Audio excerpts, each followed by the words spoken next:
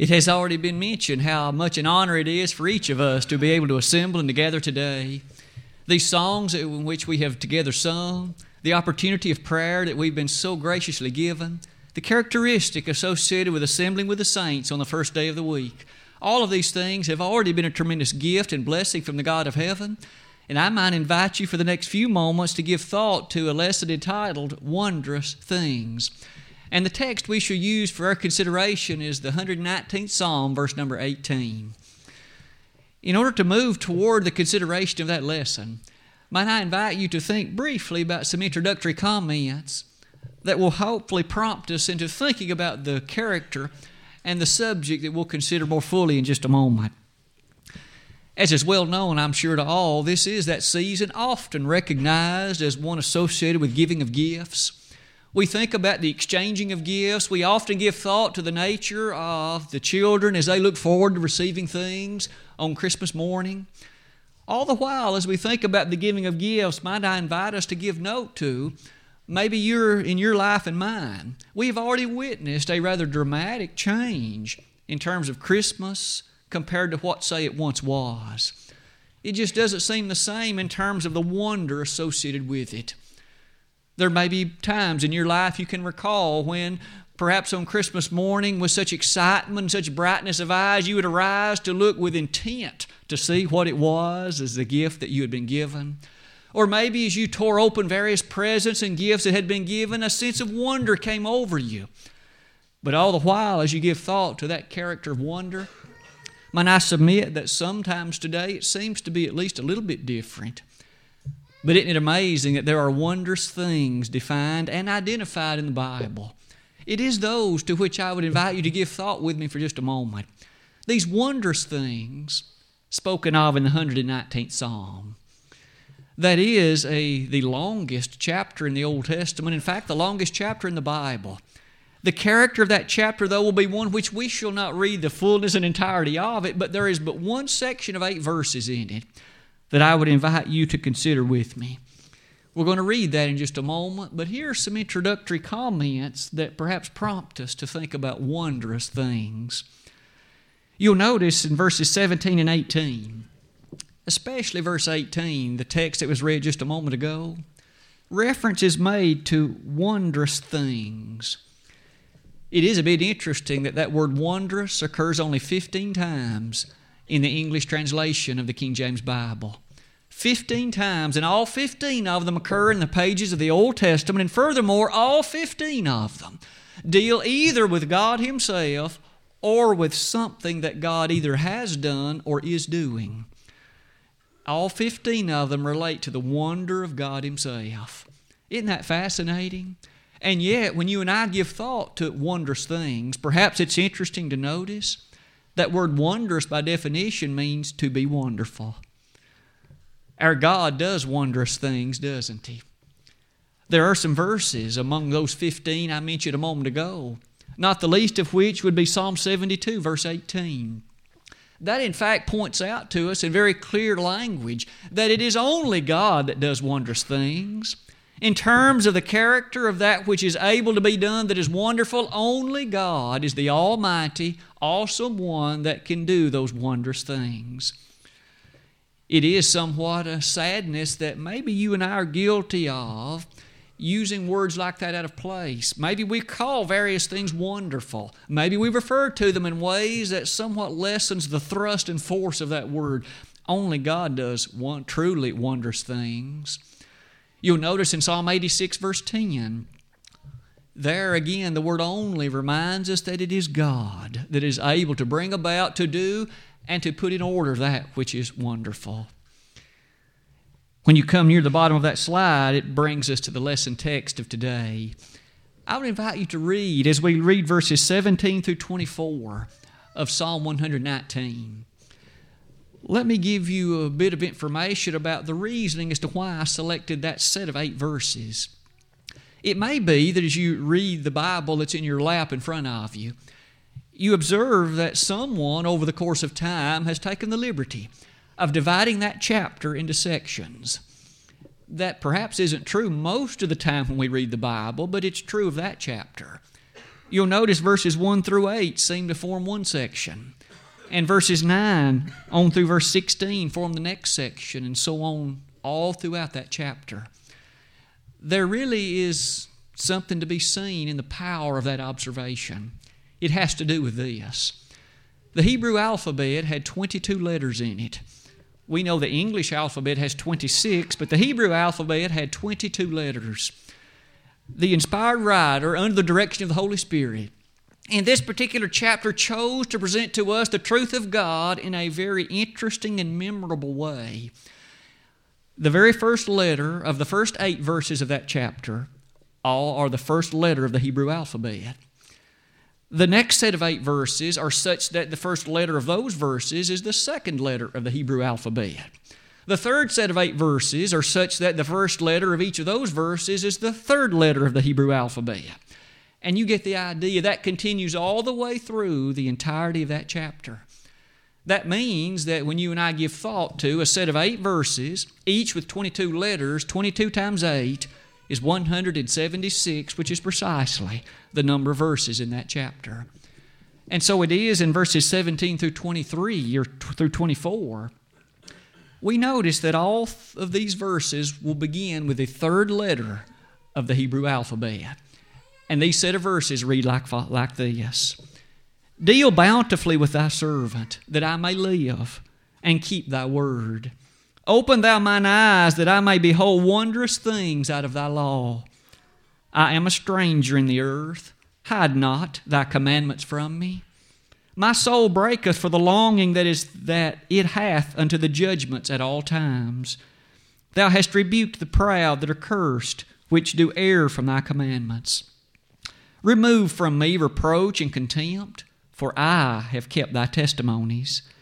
Princes also did sit and speak against me, but thy servant did meditate in thy statutes. Thy testimonies also are my delight and my counselors. And with that set of 8 verses closes. That third letter of the Hebrew alphabet, in case you might be interested, is the letter G-I-M-E-L, Gimel. And so each one of these verses, the inspired writer points out to us the truth of God phrased in language such that each verse begins with that letter. I would invite you to think with me for the next few moments about the wondrous things out of the law of God. That is what the psalmist said in verse number 18. Let's begin our discussion by noting first verse 17. That verse again simply reads, Deal bountifully with thy servant, that I may live and keep thy word. Immediately we are led to appreciate, as if we didn't thoroughly understand it already, that God, the God that you and I worship, and the God that we serve, and the God whom we love, is a God of great bounty.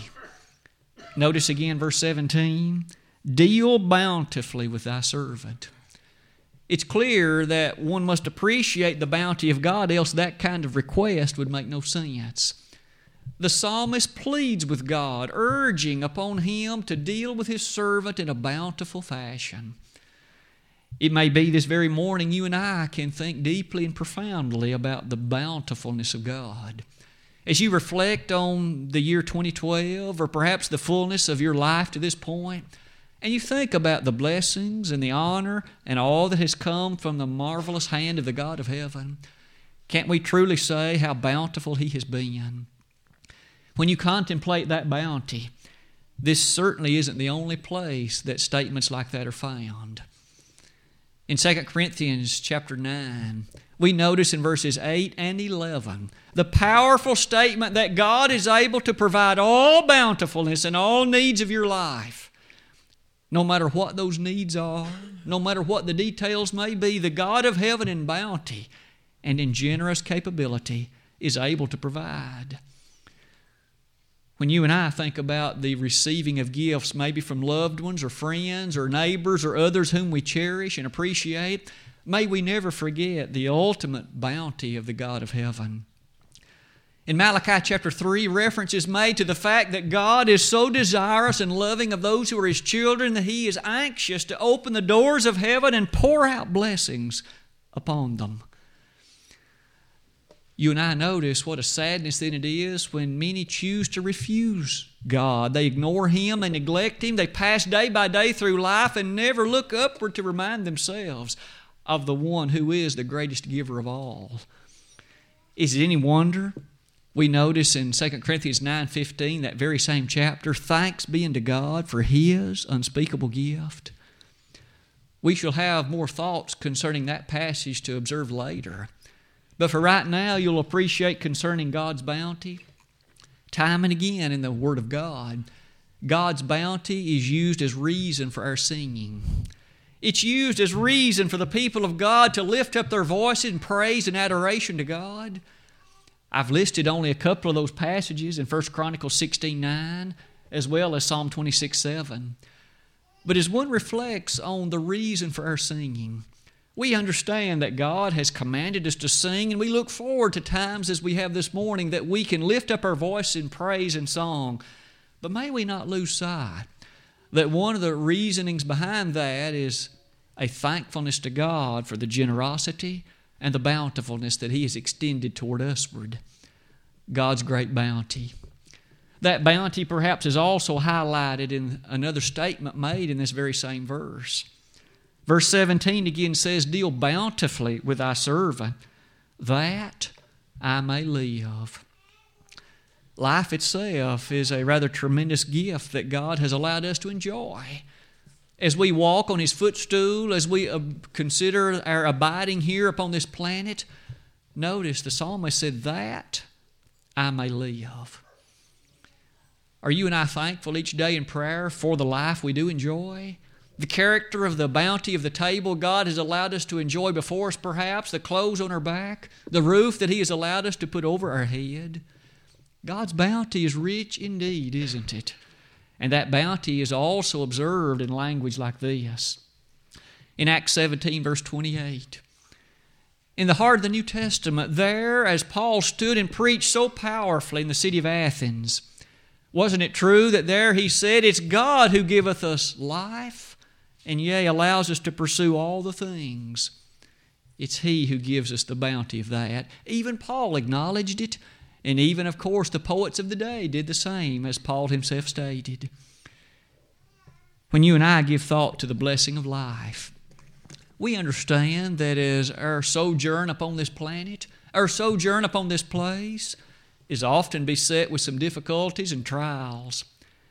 But who better could tell us about that than David, the writer of the Psalms? And are we not remembering, of course, that there were times that King Saul chased after him, hopeful to kill him? Wasn't it true that he himself had the nerve to face Goliath and perhaps had a bit of consideration and fear? But yet all the while, he here could say that I may live. That isn't all he said, of course, because several of these verses follow. I would submit that you and I today can still be so mindful of the great blessing of the bounty of God's giving of life. In Genesis 2, verse 7, in the earliest of the pages of the Bible, wasn't it true there that this amazing statement is made? As reflection was made upon the creation, the characteristic of the making of man in His image, we there say that the Lord God formed man of the dust of the ground and breathed into his nostrils the breath of life, and man became a living soul. It was the Lord God that formed man. He didn't come about by some natural process whereby there was no involvement of God. He didn't come about by any accidental matter. Out of choice love and careful determination, God made man the way that he was. The characteristic of all that is the human frame, the nature of all that is the human being, it was God that put that in place. As you and I reflect and think about those matters, think about what Jesus said in John 10, verse 10. I came that they may have life and have it more abundantly. We know there's so many in the world who go about their daily walk of life, but they give no thought to the greatest life of all. They are alive in the flesh, but they're not alive in the spirit. And I thought that would be a wonderful way to close that particular slide. For after all, the greatest life of all, also available from God, is none other than through His Son. Jesus said in John 8, verse 12, I am the light of the world. He that followeth me shall not walk in darkness, but shall have the light of life. Think about those that choose to walk in darkness. They choose to give no thought to the church, no thought to the Christ, no thought to eternal life, and yet the bounty of God has made available to the human family not only knowledge of those things, but also the great reward that comes too. Can you imagine living a life without the hope of heaven? Living a life without the hope of the power and majesty and might of Christ at your side day by day. And yet there are multitudes in the world that choose to live that way. Tragic? Oh yes. Sad? Beyond description. But the fact is, the bounty of God is all around us. That bounty and the eternal life found in passages and even promises like these. In 1 John 2:25, this is the promise that we have of Him, even eternal life. Jesus didn't just come into the world that we might live the best 60, 70, 80, 100 years here on earth. It's true that He does allow our life here to be contented and happy, but He came that we might in fact live in such a way that we are in the friendly confines of His eternal arms, and we can leave this life trusting and knowing that our home is not on this earth. That kind of bounty goes beyond the thoroughness and fullness of what language can describe. It is true, though, that the next verse says it like this: Open thou mine eyes, that I may behold wondrous things out of thy law. From this point forward in the lesson, I would invite you to think about wondrous things contained in this book. We certainly won't be able to discuss them all in what few moments we have remaining. But nonetheless, the fact is, the inspired writer said that there are wondrous things in this book. Things that, of course, by our own knowledge and nature, we would never have known. But yet God, by His great bounty and love, has revealed them.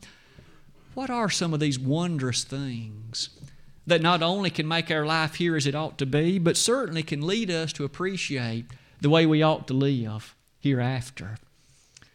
God's bountifulness leads us to opening our eyes. Isn't it true and isn't it amazing that our eyes are those particular elements of our body that permit us to appreciate what's around us?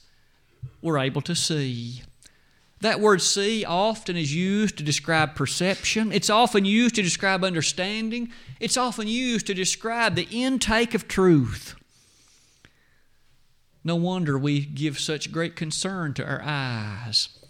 And it saddens us when we reach the point in life that they don't work the way they once did, or perhaps our vision is a bit cloudier than it once was. The psalmist pleaded, Open thou mine eyes.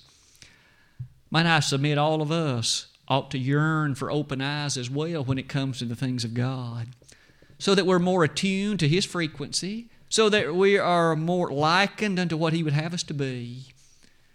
Those open eyes perhaps lead us to say this.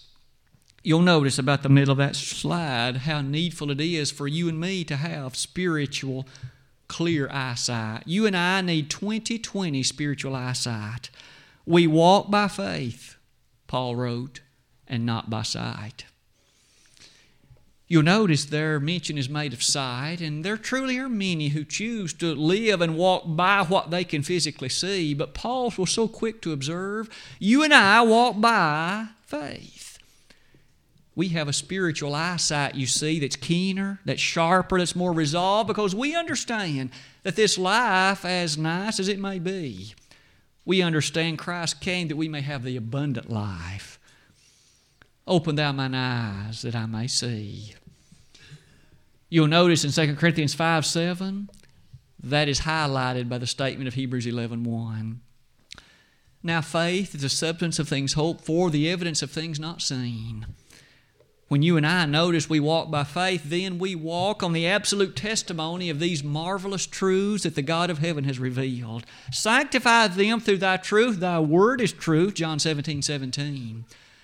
And among those truths, we are so quick to appreciate those delighted matters that God has revealed to us. In Psalm 119, verse 72, we notice that the Word of God, then, the treasures to be found in it, are sweeter, richer, finer, more noble than the best of silver and gold this world has to offer. Think about how special, then, the Word of God is. Where would you and I be without it? We wouldn't know what we need to do to be saved. We wouldn't know about the truth related to the church. We wouldn't know about all the matters of what's required in order to arrive at heaven as our eternal abode. And yet all of that is found within the friendly confines of the marvelous Word of God. Open thou mine eyes. All of us can yearn then for spiritual eyesight, keenly devoted to those wondrous things that God has revealed. And you'll notice how some other verses highlight that yearning.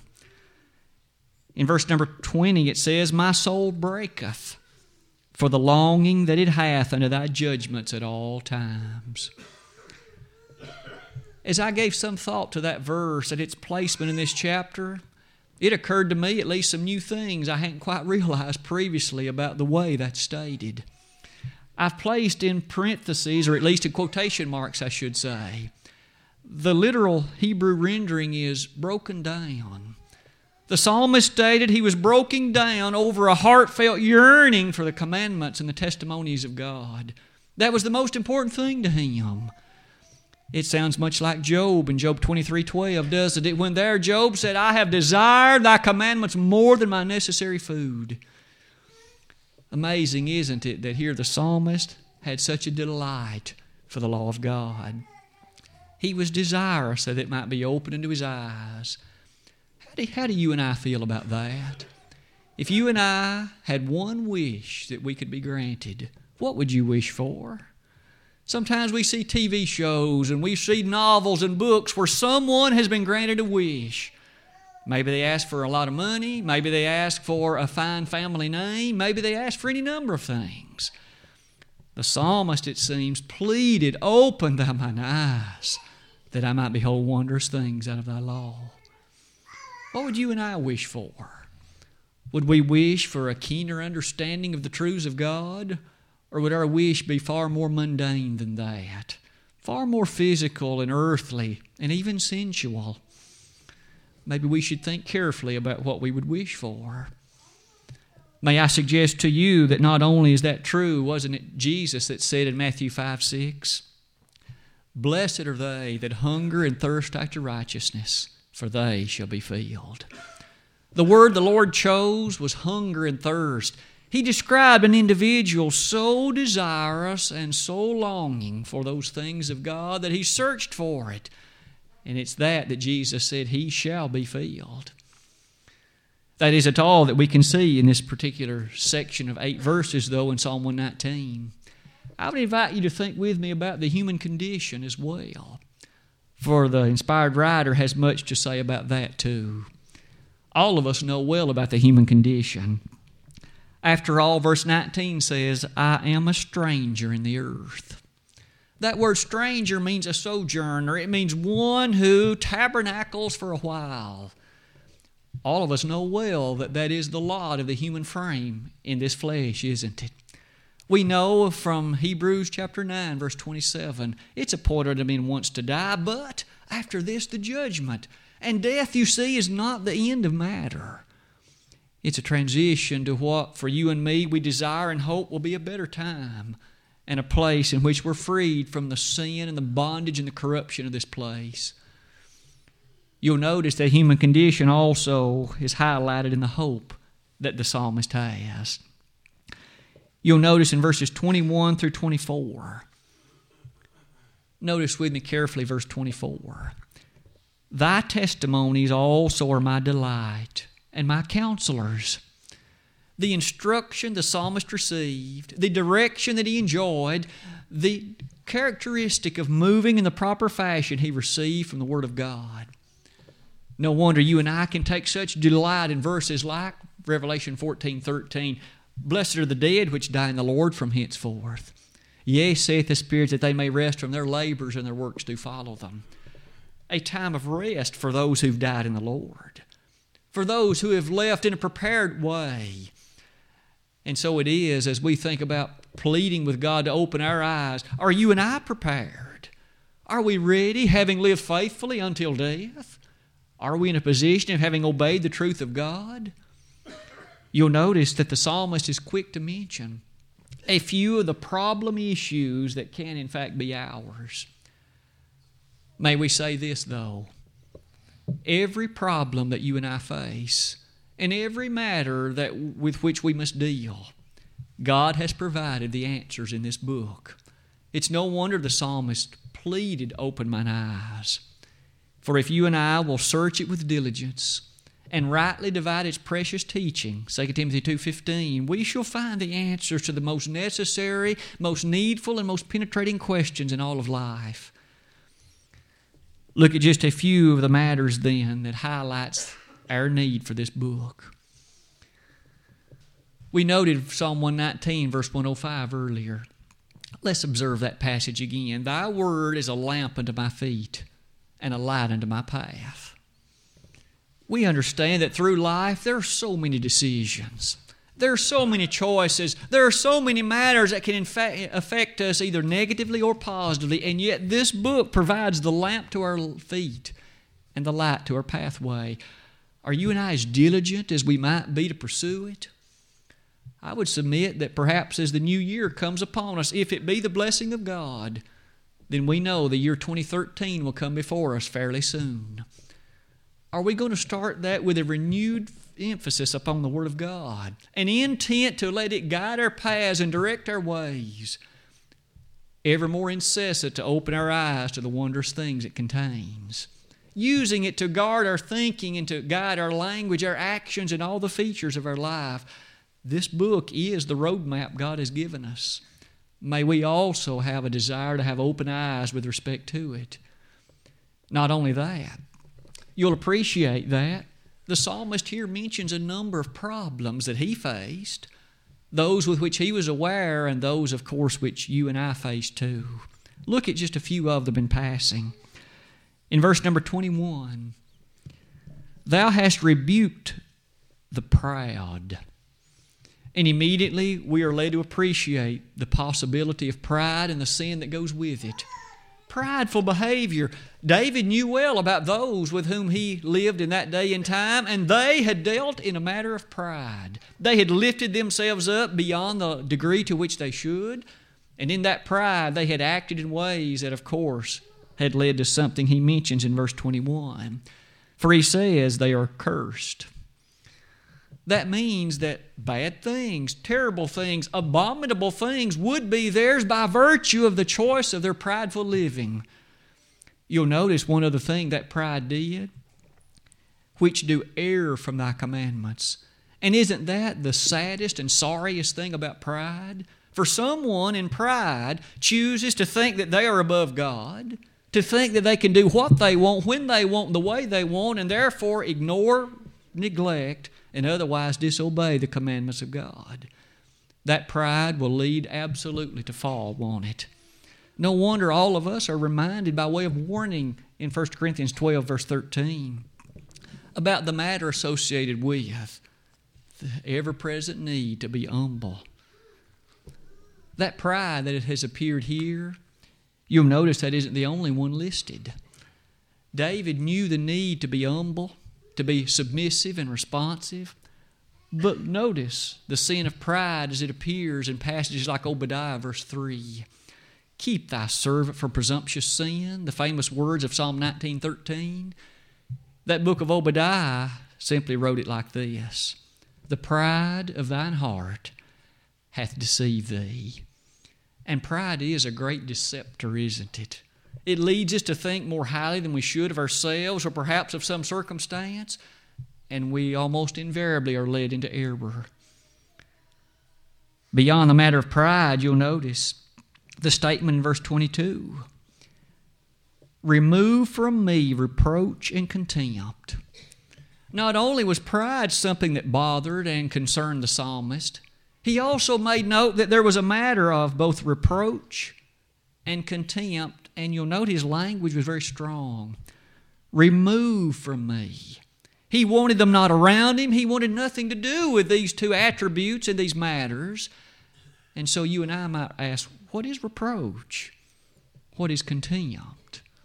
Do they affect you and me today just as well as they were a problem to the psalmist? As you see near the bottom of that slide, it is true that the book of Psalms especially speaks often about both of these things. Perhaps in brevity we could just say this. This matter of reproach, of course, is that which is an affront. It is that which is against. It is that which seeks to remove or tear down the character of. So indeed, just as surely as David dealt with it, so too do we. By the way you and I live, we can tear down the influence of Christ, can't we? We can help someone else, in fact, be driven away from the truth because they see in us what they ought not be seeing if we don't live as we should. You'll notice the psalmist pleaded then in essence for a purity of living. God, help me to live as you'd have me to. And in so doing, that reproach might be kept at bay, and so too would anything related to contempt. Today, you and I know that in a court of law, a person can be accused of contempt of law or a contempt of court. I wonder, are you and I ever guilty of being contemptible to God? Are we ever guilty of reproaching in some way the cause for which He sent His Son to die? If so, what a tragedy for you and me, and why shameful for us to choose to wear the name Christian, but yet perhaps live far beneath our privileges. The psalmist prayed for purity of life. Open thou mine eyes, that I may behold wondrous things out of thy law. I would submit to you as we come near the close of that slide, doesn't it remind us, at least in a parallel way, about the nature of Paul? As that man approached the end of his life, there were things for which he had regret. He had imprisoned Christians. He had in fact been the one, the root cause of even holding the clothes when they stoned Stephen in Acts chapter 7. There were things he wished he could have changed. But thanks be unto God, he obtained forgiveness for those things. And as he wrote the last chapter that inspiration has chose to preserve in 2 Timothy chapter 4, he said, I have fought a good fight. I have finished my course. I have kept the faith. Henceforth there is laid up for me a crown of righteousness, which the Lord, the righteous judge, shall give me at that day, and not to me only, but unto all of them also that love His appearing. That phrase, love His appearing, would seem to be a fitting way to conclude our lesson. Open thou mine eyes, love His appearing. Do you and I with anxiousness long for the truths of the Word of God and thus base our life upon what is needed in order to longingly look for His appearing?